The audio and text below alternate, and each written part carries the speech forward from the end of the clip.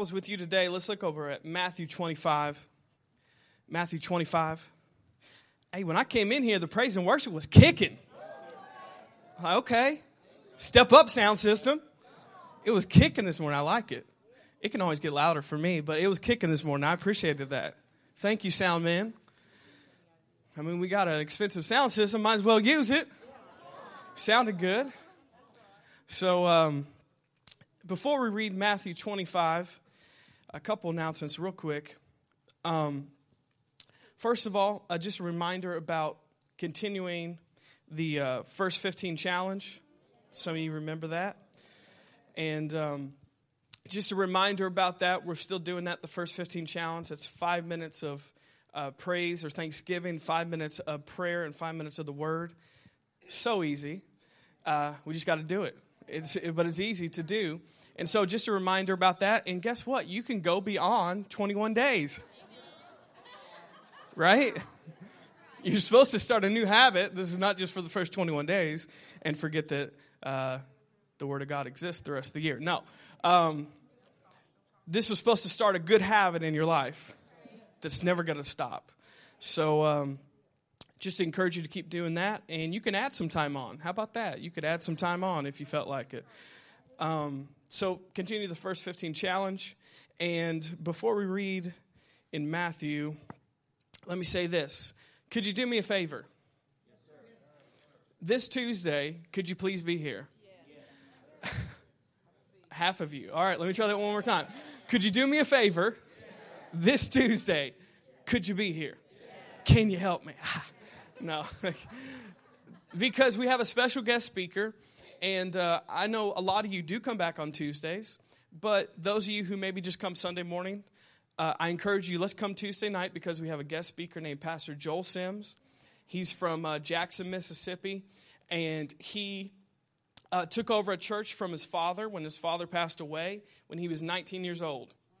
And he has a testimony to tell because when he took over, it went downhill for a while because he was 19 years old. And it was sudden because his dad passed away. And he has a story to tell because he has a testimony to tell about how they transitioned their church, how they changed their church. And now he's in his 30s, and their church is running several thousand every Sunday. And they have brand new buildings all paid off. And they're actually about to build another new building that seats, I think, at least 2,000 or 3,000 people. They already have a building that seats 1,000. So he has a testimony to tell you on transition. And so he's going to talk about transition and change and not just what the pastors and leaders should do, but what the church should do when that happens. And recently, I mean, this is the kind of results. We're not inviting some guy who transitioned and their church is no longer in existence. He has some fruit in his life. And so I know recently they had a special kind of weekend to really reach people, which they're reaching people every weekend. But they had on the weekend services, now they have 4 or 5 services to fit everybody in. On the weekend services, he's probably not going to tell you this when he gets here because he's a humble man.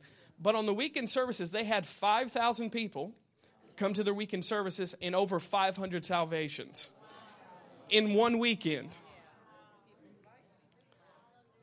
So this is a church that's doing some things for the kingdom of God. And there's some fruit there. So that's the kind of impartations we want in this house. You know, we can see that bigger vision that, you know, they're reaching thousands of people and having in one weekend, not a whole year, one weekend, 500 people get saved. And so that's who's going to be coming Tuesday night. So if you can be here Tuesday, please be here Tuesday night at 7 o'clock. So let's turn to Matthew 25. I know most of you are already there. Matthew 25, and we're going to start in verse 14. Matthew 25 and verse 14, it says, "For the kingdom of God is like a man traveling to a far country who called his own servants and delivered his goods to them. And to the one he gave 5 talents, and to another 2, and to another 1, and to each according to his own ability. And immediately he went on a journey. And then he who had received the 5 talents went and traded with them and made another 5 talents. And likewise, he who had 2 gained 2 more. But he who received 1 dug it in the ground and hid the Lord's money. And after a long time, the Lord's servants came to settle the accounts. And he received the 5 talents and came and brought the 5 other talents to him, saying, Lord, you have delivered to me these 5 talents, and look, I have gained 5 more. And his Lord said, well done, good and faithful servant. You were faithful over a few. I will make you ruler over many. Enter into the joy of the Lord. And he also received the man who had 2 talents. And he said, Lord, you gave me 2, and look, I have gained 2 more. And the Lord said, well done, good and faithful servant. You have been faithful over a few things. I will make you ruler over many. Enter into the joy of the Lord. You still here? Yes. Verse 24. Then he received the one with 1 talent. And the Lord said, I know you to be a hard man, reaping where you have not sown, gathering where you have not scattered seed. In verse 25, he said, I was afraid and went and hid your talent in the ground. Look therefore, what is yours? But his Lord answered and said, you wicked and lazy servant, you know not what I reap where I have not sown, and gather where I have not scattered. So you have ought to deposit my money with bankers, and at my coming I would have received back my own interest. Therefore take the talent from him, and give it to the man who has 10 talents. In verse 29, listen to what it says. For to everyone who has, more will be given, and he will have abundance. But for him who does not have, even what he seems to have will be taken away. So today we want to talk about first in your talents. But the title of my message is this: don't hide it. Now look at your neighbor and say, don't hide it. Look at your other neighbor and say, don't hide it. And so if you've been here for a couple weeks, you know this, that we've been talking about first. We've been talking about the importance of how do we practically put God first in our life. How do we put God first in our Monday through Saturday, not just on Sundays? And so we've been talking about first. In the first week, we talked about putting God first in our time.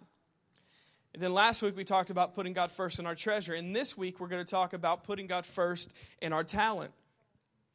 And so let's have an open heart to receive what we have to say today. So we're going to be focusing on what does it mean to put God first in our talent. And so we started with this chapter in Matthew, which is a parable of Jesus. Parable pretty much means it's just a story that Jesus told to explain something that's spiritual. He used a natural example, but he's talking about something that's spiritual. And he does this all over the Gospels. He uses parables or stories because how many know it's easier for people to hear a story than you just to teach somebody some random spiritual ideas? Especially for the people that he was talking to who were spiritually dead. They had no idea a lot of times what Jesus was talking to. So he got a story using what they know to explain something that's spiritual. And so we're going to talk out of this story in Matthew 25. It's called the Parable of the Talents. And that's where we're going to focus today because we're talking about putting God first in our talent. Now, to explain some of these things to you, you need to understand this. Now, I realize in context of the story, he's talking about a coin called a talent, which is a form of money in the time and day that they lived. And to understand this, a talent of that day was worth several $1,000s, 1 talent. So sometimes we read this story and we act like, well, Jesus gave this man a penny. No wonder he didn't do anything with it. It's not that big a deal. Like, okay, thank you for giving me a penny. I don't care. I'm going to put it in my piggy bank or I'm going to hide it in the ground. Nobody cares about a penny. But a talent is worth a lot more than a penny. And so 1 talent is worth several $1,000s in today's money. So you can imagine he gave one man several $1,000s to invest, to use, to do something with. He gave the other one 2. And he gave the last one 5. And so I know he's talking about, in the context of the story, he's talking about finances and what you do with God, what God has invested in you. And we could talk about first in your treasure if you want to do it that way. But today we want to talk about this because it really means something deeper than just money here. Yes, it's important what you do with your money, and we talked about that last week, but God is trying to get us a story over on what he gives us. Now, we use the word talent differently than the way they use talent. When we talk about talent, we mean somebody's gifted. Somebody has an ability. Somebody is amazing. Somebody is on America's Got Talent. somebody's on American Idol, somebody's on The Voice, somebody's on all these shows, and we say, oh my gosh, they're so talented. They're so amazing. And so that's what we're going to talk about today, because I think that's the deeper spiritual meaning of this passage in Matthew 25. So think about this. We might use different words today, but when he's talking about talent in the Gospels here, in the parable of the talents, he's really talking about whatever you are gifted or graced to do in your life. He's talking about the gift or the grace that's on your life. Now, in the Bible, if you look it up in the original language, it's really where the word we get charisma for, or where we ultimately get the word charismatic from. Because people that are charismatic or spirit-filled or Pentecostals, they get that word because it's a real Greek word, and it's talking about something that the Spirit of God gives you that you don't give yourself. It is a gift from God. And we're a charismatic church. Can I get amen? It's kind of given that you say something when I say charismatic church. You're a charismatic church. Okay, yeah. They kind of go hand in hand together. That's how it works. When you say charismatic, people speak, people move, people act wild. Okay, that's what charismatic people do because they're spirit-filled. So, when we're talking about talent here, that's what the real meaning of this is. So if I use the word talent or gift or grace, we're all talking about the same thing, just different ways to say it. God has given everybody on the planet talents, gifts, grace on their life to do something for the kingdom of God. He's given you a divine ability to do something and do something well. God has given every person on the planet at least one gift. Are you listening this morning? And every person on the planet has this gift, and really what that gift or that grace is, it's a divine power or an ability to do what you're called to do. It's also the enabling or empowering work of the Spirit of God to do what you can't do in your own strength. You ever heard somebody say, well, they're just gifted in that way? Or they're just graced in that way and they just got it. Well, God has given that to them. Whether they use it for the glory of God or not, people are all given gifts by God. And that's why sometimes it's sad. We see sometimes in the world, we see people that are not using their God-given gifts or grace for the kingdom of God. They're not using that talent, that ability that God has given them to promote the kingdom of God. They're not putting God first in their talent. And so we see here that God has given every person on the planet a divine power and a divine ability to enable them and empower them to do what they're called to do. There is a gift and grace. There is talents on every person in this room's life. Do you know that? Some of you think there's not, but there is. Trust me. God has not made any accidents in heaven. He didn't make anybody on accident.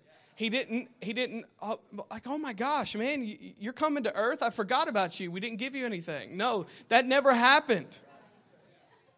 Before you got here, God already put gifts and talents and graces and ability on your life and in your life to do something for the kingdom of God and to make an impact on this world. God has put a divine ability or power or grace to do something with your life. Every person in here at least has one. At least one. Nobody's left out. Now the main issue is here, how do we find out what that is?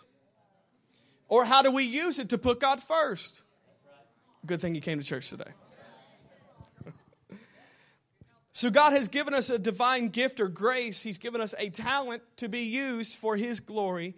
And notice, eventually, just like it says in the story, eventually, when our life is over, we're going to have to give an account to the one who gave us these gifts.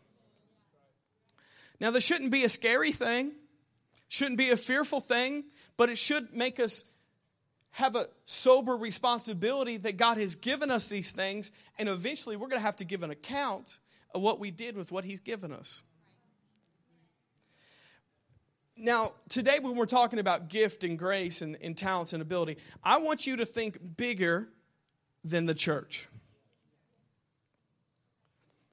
Can you do that for me? I want you to think bigger than the church, because in the church world, we only talk about church gifts. Y'all hear? We talk about pastors and apostles and prophets and teachers and people that are in the church, but majority of people on the planet are not going to have church gifts.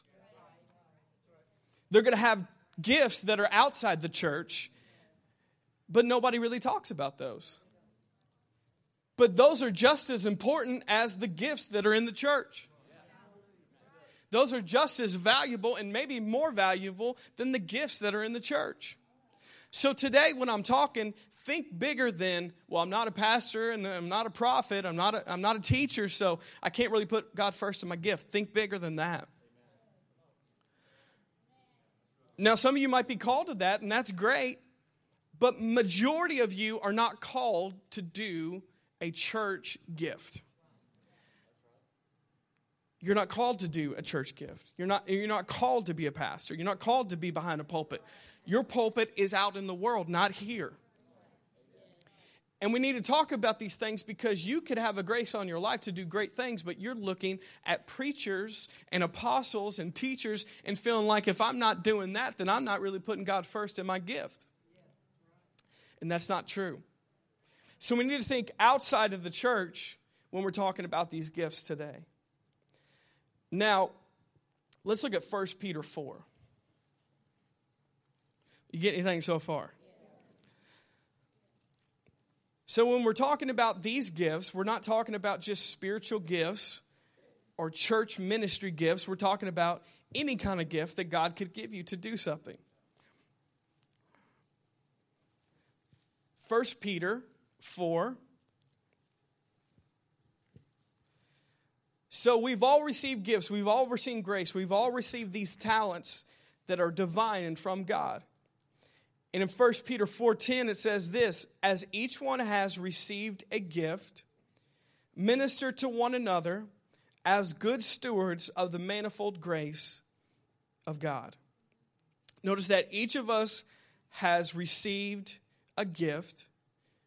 And now we need to minister to one another as good stewards or being responsible for what we've been given of the manifold grace of God. Why? Because these gifts and these graces come from God, not from yourself. In verse 11 it says, if anyone speaks, let him speak as the oracles of God. And if anyone ministers, let him do it as the ability which God supplies, that in all things God may be glorified through Christ Jesus. To him belong the glory, dominion forever and ever. Now, I realize some of the things he just said there, he's talking about ministry gifts, but it's bigger than that. He said each of us has received a gift. Every person in this place has received a gift. You were born with a gift. At least one. At least one. Some of you 2, some of you 5, maybe some of you 10. But each one has received at least one gift. And it says that we need to be what? Good stewards, or we need to be responsible with the gift that we've been given. Because it comes from, notice, the manifold grace of God. It comes from the grace of God. We can't work for this gift. We got to receive this gift. It's by the grace of God. God has graced you to do something before you even did anything on this planet. So you didn't do anything to earn this gift. You have this, some people say you're naturally gifted in this area. No, it's not naturally gifted. It's God gifted. They just naturally do that. No, that's a God-given gift. Now, they might not be using it for the glory of God, but God has given them that gift, that grace, that talent to be used for his glory.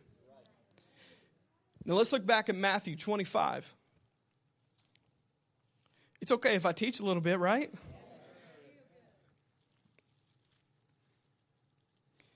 Matthew 25. In Matthew 25, let's start in verse 15. Matthew 25, verse 15. So, it says, and to one he gave 5 talents, and to another 2, and to another 1. Notice, to each according to his own ability. And immediately he went on a journey. So, the master, which is symbolic of God, gave each one of these people a gift. And so he says he gave 1, 5, 1, 2, and 1, 1, according to his own ability. So God is going to give you a gift to your own ability. And he's only going to judge you on what he gave you. He's not going to judge you based off the person he gave 5 to if you only have 1. Are you hearing me? He's not going to judge us on if we only had 2 and the person who had 10. We're only accountable for the ability he's given us. And so sometimes if we just look at earthly success and worldly success, we could think that we're failing when we're really not. Because we're judging it based on somebody who has 100 talents and we only have 5. And so we need to think about this. When we're reading this story, it doesn't mean that we're all going to be held accountable for the person who had the most talents and ability. We're only going to be held accountable for what God has given us to do. And you need to think about this with your life. God is not going to judge you on what you did, but what you did with what he gave you to do. Are you hearing me this morning? God's not going to judge you on what you did, but on what you did with what he gave you to do. You realize the person who is called to have a country church in the sticks, out in the country with 40 people, and God has given them that ability, and that's what he's called them to do, they're going to get the same reward as somebody like Reinhard Bonnke in Africa who's had over 80 million people saved in his meetings. Now, worldly people would say, well, that's not fair because he did so much more, but God gave him so much more, so he's accountable for what he's been given. In the same way, the person who has 40 members in a country church and God gave them that ability and he gave them that responsibility, if they do what they're called to do, they're getting the same rewards. So that should give us all some freedom in here to breathe a little bit. God is not judging you on what everybody else is doing. He's only going to judge you and to hold you accountable for what he's called you to do. Not just what you did. But let's think about this also. If the person who's in the country church with 40 people has 100 talents and is only using 2 of them, then they'll be accountable for that also. So we need to use what God has given us. We need to use what God has graced us to do. We have to use it. And we can't compare ourselves to other people based on what they're doing. You know, in the Old Testament with Moses, Moses couldn't pastor 3 million people. You know that, right? Come on. One person cannot pastor and take care of 3 million people. And so what happened with Moses? Moses, his father-in-law, said, you need some help. He said, you need some help. He spoke into his life and said, you need to get some other leaders in here. And he said, you need to put some over 10s, some over 100s, and some over 1000s. Now, why did he split it up like that? Because different people have different abilities. Some people only have 10 people ability. And don't get down on yourself. If that's your ability, do you.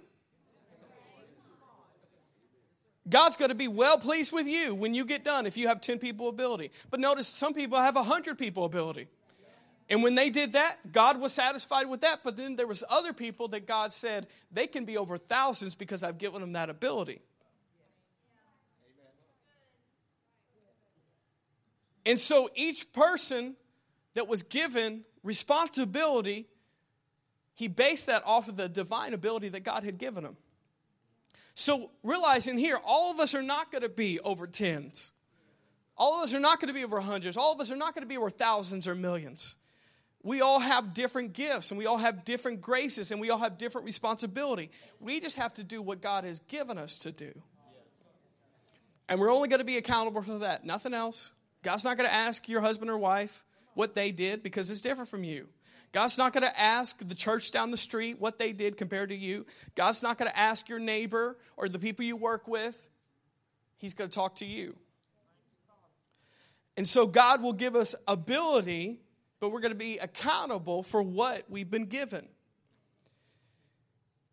So God will give us talents, grace, gifting in different areas. Now, when you read the Bible, something that you need to understand is majority of people in the Bible weren't all preachers.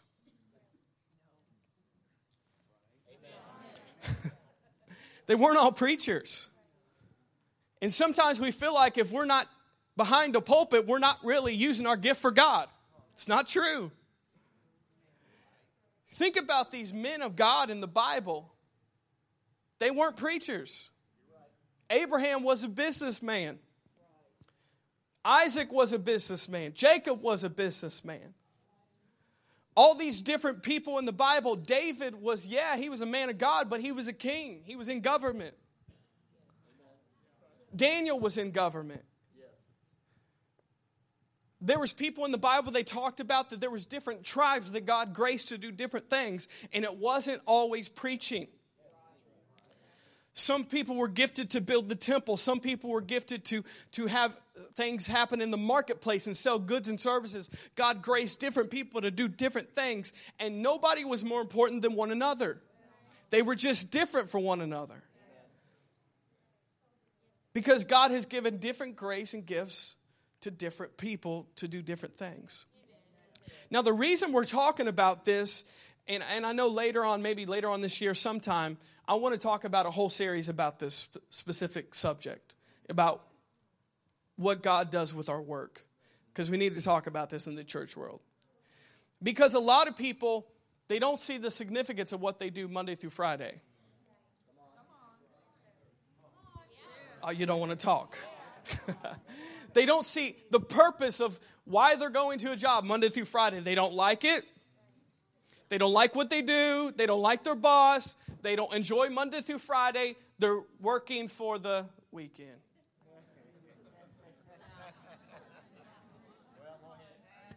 Everybody's working for the week. Okay. If that's all your life is, working for the weekend, your life is sad right now. And that's what majority of people in the world do. They're waiting for the weekend. Even church people. They're waiting for happy hour at Applebee's. Which is sad just in itself to even say Applebee's. If you want to get even worse, TGI Fridays. Oh my gosh. But you get so many free apps and free drinks for like $5. If that's the happiest hour of your day and your week, it's sad. I'm sorry, it's sad. But most people are working for the weekend, working for happy hour because they don't realize they have a gift and grace on their life to do something. And when you're living and moving and using the gift and the grace and the talent that God has put on your life, not just the weekends are exciting. Every day is exciting. Every moment is exciting. Every aspect of your life is exciting because you're using what God has called you to do. You're using the grace and the gifts of God to do something than just work 9 to 5. Just going to work with a horrible attitude like everybody else. Is that what God has called us to do? I don't think so. You listened to me this morning. I know I'm stepping on toes, but we're listening at the same time, right? So we need to realize that if we're going to put God first in our gifts and talents, we need to start understanding some of these things. The reason we've been thinking one way for so long is nobody will speak up and say anything different. Everybody's just like, go with the flow, just get a job, just work, you need money, okay. Living the American dream at Applebee's. Rocking it in the suburbs. That's it, that's life. I realize you guys live in the suburbs. I'm sorry. Isn't that the truth? And maybe it's just from the generation I'm from, but we want to do something that's more than just 9 to 5, Monday through Friday. Just live and die and work and get a watch at the end of 40, 50 years and do nothing. But you made money and you lived in the suburbs. Is this too close to home? I'm sorry if it is. It could be just the generation I'm from, because it's a fact that people from my generations, we'd rather do something significant with our lives. Not that generations before us haven't wanted to do that. But we're not just satisfied to just work a job to work a job. All right, you get me off subject here. We're going to another message. I need to stay focused here. So we need to put God first in our talents, our work, our gifts, our abilities. Now, we're going to step on some sacred cattle. You all ready for this? There'll be a lot of mooing going on here pretty soon.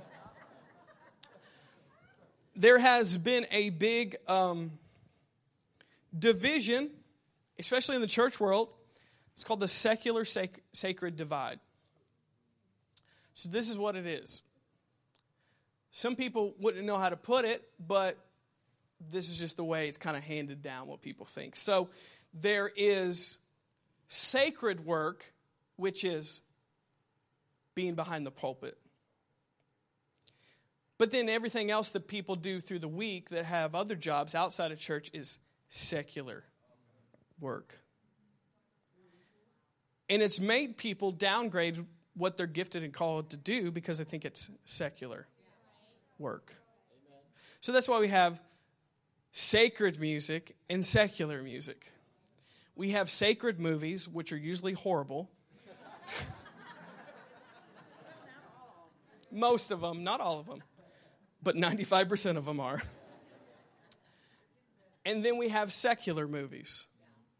We have sacred restaurants and we have secular restaurants. We have sacred coffee shops, Coffee Crossing, and we have secular coffee shops. Because we don't want to intermingle. Yeah, oh, definitely Starbucks. The devil is a liar. You know Starbucks ain't right. You guys know that Starbucks coffee is horrible, right? You guys didn't know that? Yes, confirmation. Starbucks coffee is horrible. You know that, right? They're selling you an experience. You bought into it. Okay, I'm sorry, but it is. Unless you get the sugary dessert in a cup drink, then it's okay. But everything else is not too good. Okay. All right. So anyways, you probably have heard that, or it's just kind of community standard. There's secular things, there's sacred things, and you don't mix them up. So you only listen to sacred music, you don't listen to secular music. You only go to sacred movies, which why would you do that? But you don't go to secular movies. They're really bad, most of them are. You know they are. But you feel bad for them because they're talking about God. So how can you give a bad review for a movie that's talking about God? All right. So there's this sacred and secular divide. And it's been in especially American culture for a long time, which is not necessarily the world of the Bible. It's not necessarily how they think even in the Eastern world. But in the Western world, we have a way of thinking which is sacred and secular. Now, there's a problem there because it's made people that work outside of church feel like they're not really putting God first in their gifts. They're not using the grace of God on their life. They're not giving glory to God when they're working, which is not true. And so they think, only when I'm at church and the ministry helps am I really serving God. Which that's important. That's important. But that's not the only time we're serving and giving glory to God or putting our gift first. You still with me? So we need to realize that this sacred and secular divide needs to get out of our thinking. Because God has graced people all over the planet to do things for God and it's not necessarily in the four walls of the church. Now, this is what goes back to, some people will say, well, if you don't put John 3:16, you don't put a cross on everything you make, then you're creating secular stuff. If all your songs are not overtly, Jesus loves me, this I know, then you're a secular artist.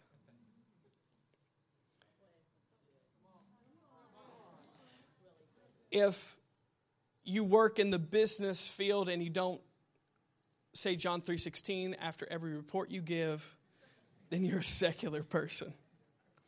But that's not what makes it sacred or secular.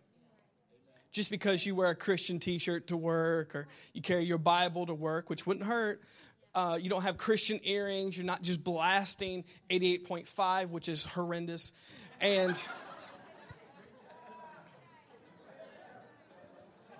sorry. You got to call it.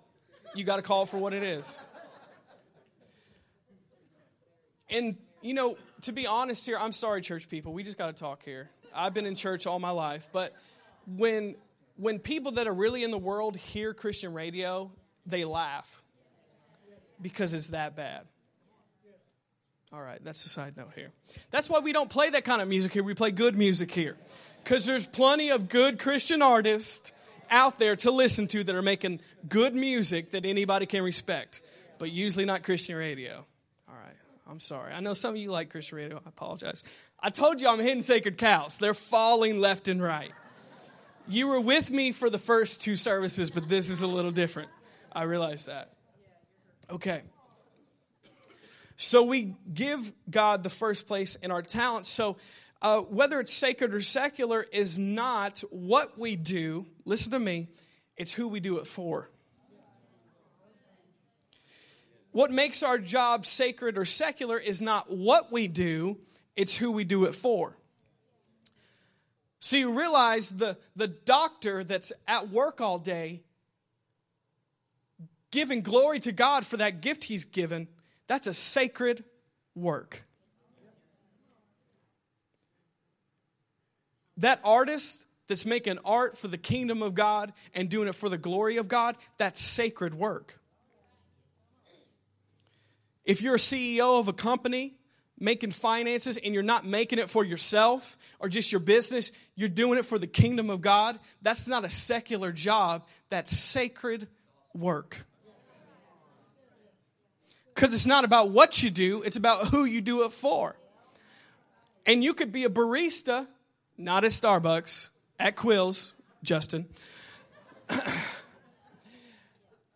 And the whole time you're giving glory to God, whether you mention his name or not, because you're doing it for him and unto him and for his glory. So when you're at your job doing it for him and not for yourself, you have a sacred work.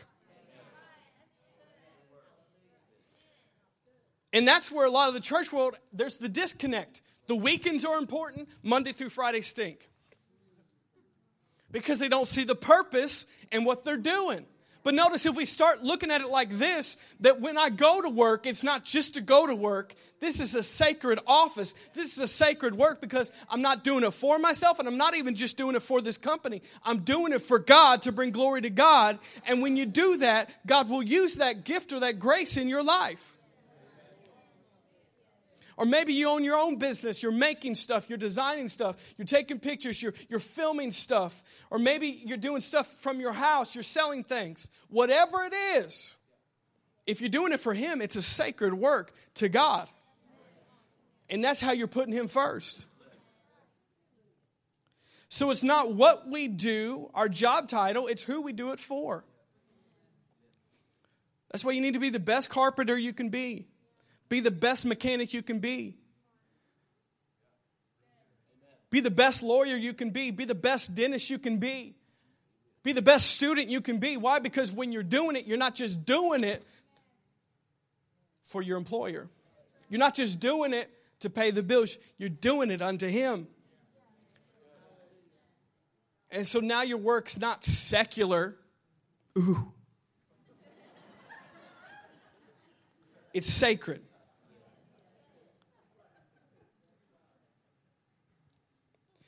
So it's not what we do, it's who we do it for that makes the difference. You know, you could be a CEO of a company making millions of dollars and doing it for the glory of God, and that's a sacred work, just like this is a sacred work. Some people don't see it that way, but it's that way. Because, let me say this one more time, majority of the gifts that are in the body of Christ are not church gifts.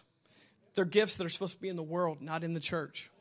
And majority of you in here, you don't have church gifts, you have outside gifts. And we need to get moving with them.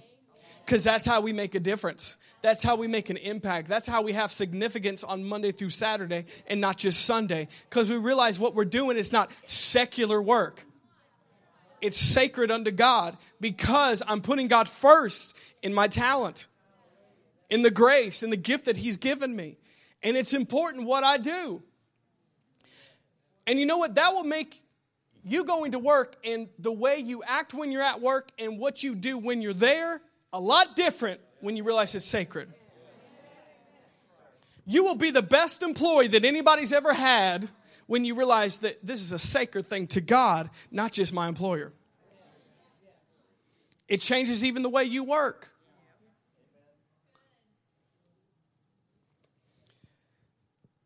So it's not about what we do, it's about who we do it for. You still here? Let's look down at verse 25. Verse 25. I know I chased some rabbit trails, shot a couple things of cattle while we were at it, and it's all good. So it's not about what we do, it's about who we do it for. Let me read you a quote out of this book. Everybody listening? It says, your talent can either be a tool or a toy. Glorifying God with your talents makes it a useful tool. Glorifying yourself with your talent makes it a useless toy. Tools help others. Toys help only you. God wants our talents to be His tools, not our toys. So let's read verse 25. In verse 25, this is talking about the last servant who was given one. And it says, in verse 25, I was afraid, so I went and hid your talent in the ground. Look, therefore, you have what is yours. I was afraid, so I hid your talent in the ground. Now, we all know in here the number one reason why we're not doing what we need to do with our grace is fear. It's fear. For all of us in here. And Jesus just gets to the heart of the matter. Why did the other two do something with what they've been given, but one didn't do anything? He was afraid. And he said, I was afraid and I went and I hid your talent in the ground. Look, therefore, you have what is yours. I was afraid, so I hid. I was afraid, so I hid. Same thing in Genesis. Adam and Eve in the garden, they messed up. They weren't doing what they've been called to do, the grace of God on their life. What did they do? They were afraid, so they hid. And so I just want to ask you today, I'm not trying to condemn anybody today. I'm just trying to challenge you. What's holding us back from fulfilling the grace and the gift on our life is fear. And when we're afraid, we hide what we've been given. I know that there's a lot of people in here. You have so much more in you than you're using in your life right now. You have so much more potential and grace and gifts and dreams and businesses and ideas on the inside of you right now. Why are you not doing it? Fear. And that's not putting God first in our gifts. And we can say on Sunday morning, I want to put you first in my gift. And God's saying, well, you got to use it to put it first. You got to use those grace and the gifts and the talents that I put on the inside of you and stop hiding it for fear. I could say probably every one of us in here at least have one thing they could think of that you've been hiding from a long time because you're afraid if you step out, you're going to fail. But that's not putting God first in what He's given you, because when you get to the end of your life, He's going to hold you accountable for that gift, whether you used it or not. It says in the New Testament, the gifts and callings of God are without repentance. That means if you're called to do something and you never do it, you're still going to be accountable for it when you get to heaven. If you were called to be a truck driver and you were a preacher, you're going to be held accountable for that. And if you drove a truck and you're supposed to be a preacher, you're going to be held accountable for that. And if you worked some job for years and years and years just so you can make some money, but God had called you to do something different, you're going to be accountable for that. And it's not because God's mad at you, or it's not because God wants to get you. It's because God has put that in you to do something great, to do something amazing. And He knows you'll never be satisfied until you live in that grace that God has given you. You'll never be fulfilled until you just keep going Monday through Friday, 9 to 5. I'm doing a job. I know I'm not graced to do it, but I'm just making money, because you got to make money to live in the suburbs and have the American dream. You know, you got to have 2 kids, 2 dogs, 2 cats, 2 cars, whatever. But if you're not satisfied and fulfilled, what is the stinking point? Too honest on a Sunday morning? Because God has put those grace and gifts and talents on the inside of us. And if we hide it, we're not putting God first in our talents. We're not putting God first in the grace and the gifts that He's given us, if we hide it. And I'm not condemning you, because I've done it, you've done it, we've all done it. We've all been afraid to step out because we think we're going to fail. You're afraid to start that business, and you know you're supposed to start a business because you'll think you'll fail. You're afraid to move out of your one job because there's security there. And you know that there's a job over here that you're called to do and graced to do, but you won't step out because of fear.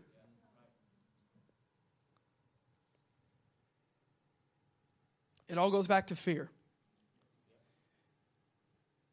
The man said, I was afraid, so I hid it. The thing is, other people can't see that you hid it, but God can see that you hid it. And He wants us today, all of us in here, to stop hiding.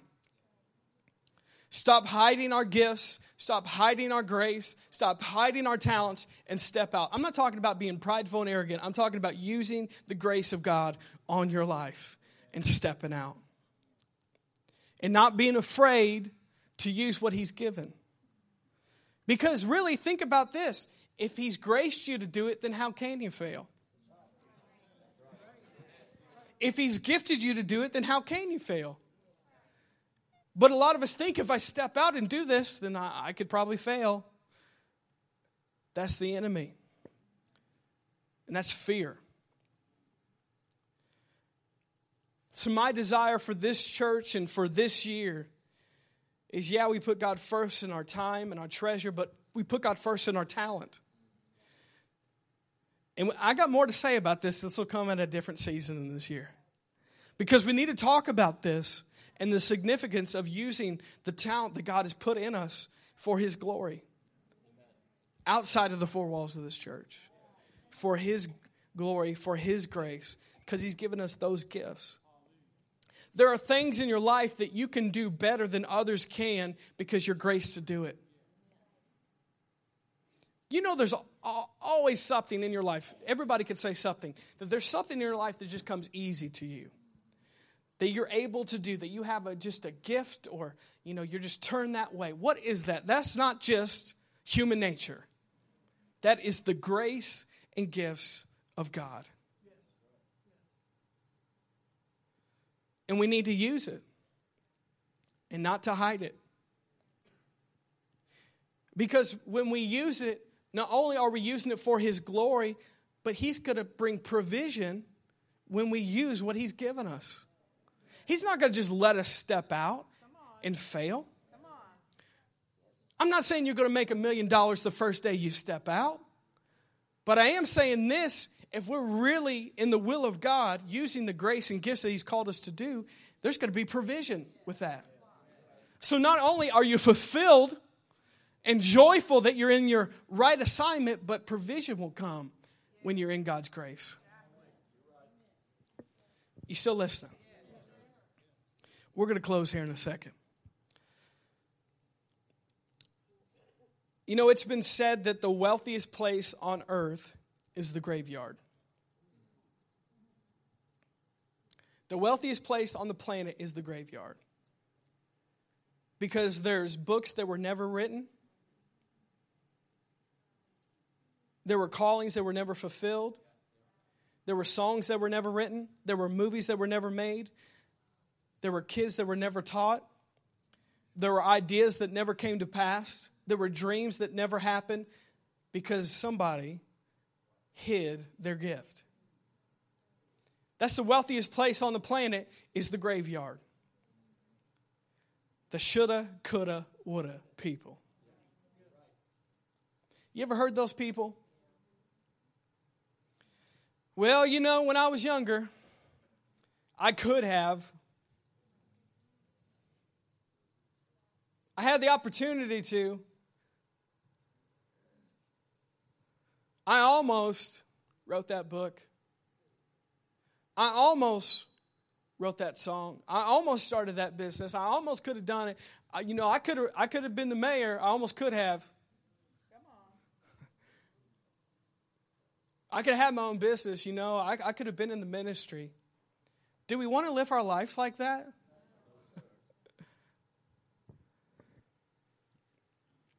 Because the wealthiest place on the earth is the graveyard. We don't want to take what God has given us and leave it and hide it because we're afraid to use what God has called us to do. And once again, sometimes we look at certain jobs as, well, that's important, but that's just a menial task. There's nothing menial in the kingdom of God. There's nothing insignificant in the kingdom of God. There's no job unimportant in the kingdom of God. It all has significance. It all has importance because if you're using the gift and the grace on your life, you have a sacred work. It knows you're putting God first in your talent. So the graveyard is the wealthiest place on earth. Let me read this. We're closing in a second here. It's a preacher joke, right? You could laugh. It's a preacher joke. Closing in a minute. 20 minutes later. Closing in a minute. 30 minutes later. We're still good. It's 11:37. Listen to this. It says, death isn't the greatest loss in life. The greatest loss is what dies inside of us while we live.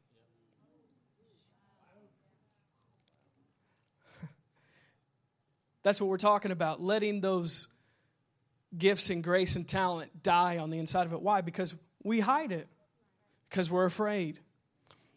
Notice this, he says, without passion, a part of us becomes dead. And if we're not careful, we could end up like a person whose tombstone read, died at 30, but buried at 60. Are you here this morning? So many people give up before they're stepping into the best time of their life. So many people stop short when God has put all these grace and gifts on the inside of them. Like he says, they died at 30 or 40, 50, but then we just bury them later on. But they've been dead for years. Don't let that be one of us. There's no excuse with the Spirit of God living on the inside of us that nothing has to die on the inside of us. That all the grace and gifts and talents that He's given us can come alive this year in a new way. And we're not going to let it just be dormant and die. And we're not going to hide it because we're afraid we might fail. And I just want to encourage you today, I'm not just talking about 30 and under people. Where are you at? Older generation.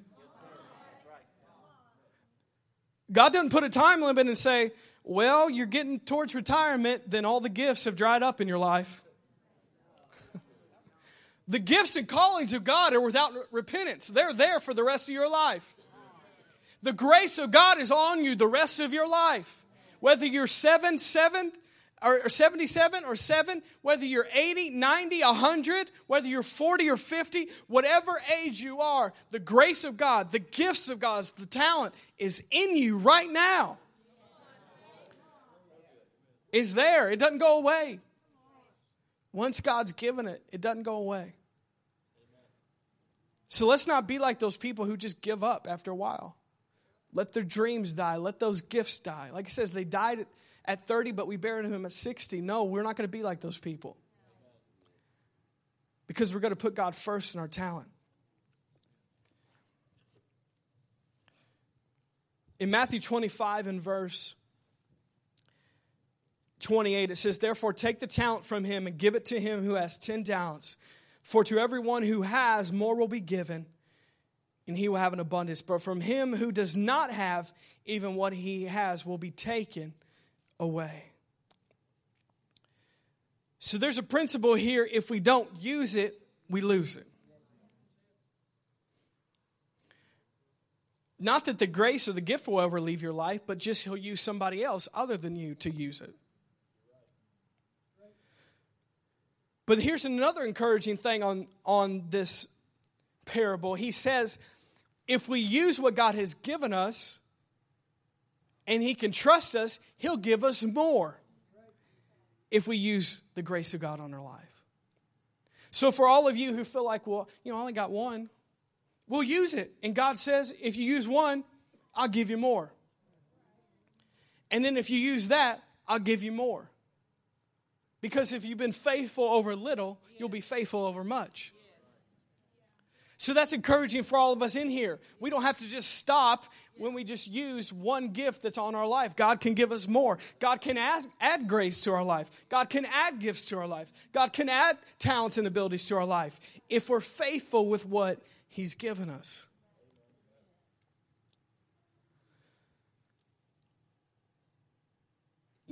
I've been reading recently this book by John Maxwell. Some of you know who John Maxwell is. He knows a lot about leadership. But just the title alone says it.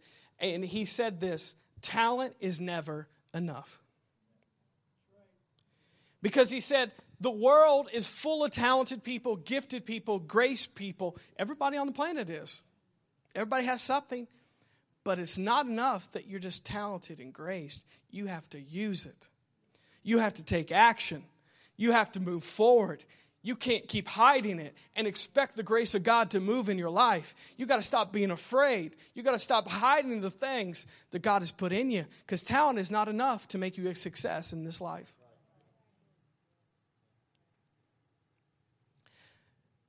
And I feel so strongly that God wants to use this church and everyone in it more than they've ever been used.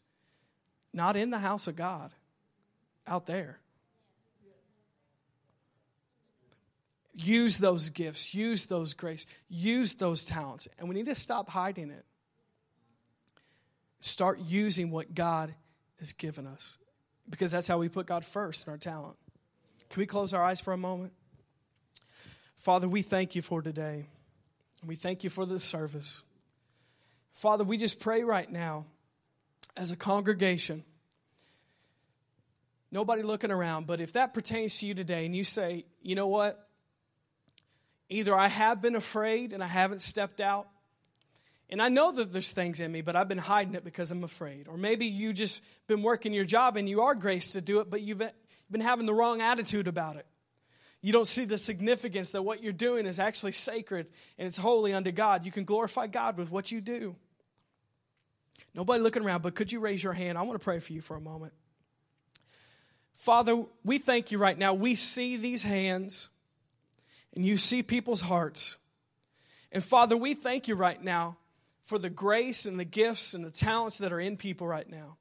And I speak right now as your servant that those things would come alive like never before. That those talents, those gifts, those graces would spring forth like never before. That, Father God, that we would see the significance of what we do Monday through Saturday. That it can be sacred and unto you, Father. And Father, we thank you right now for anybody who's been hiding because they're afraid, that the spirit of fear will leave right now in the name of Jesus. That we command fear to go in the name of Jesus. And we thank you, Father God, that we're not going to hide anymore what you called us to do. We're not going to hide because we're afraid. We're going to use it for your glory and for your kingdom.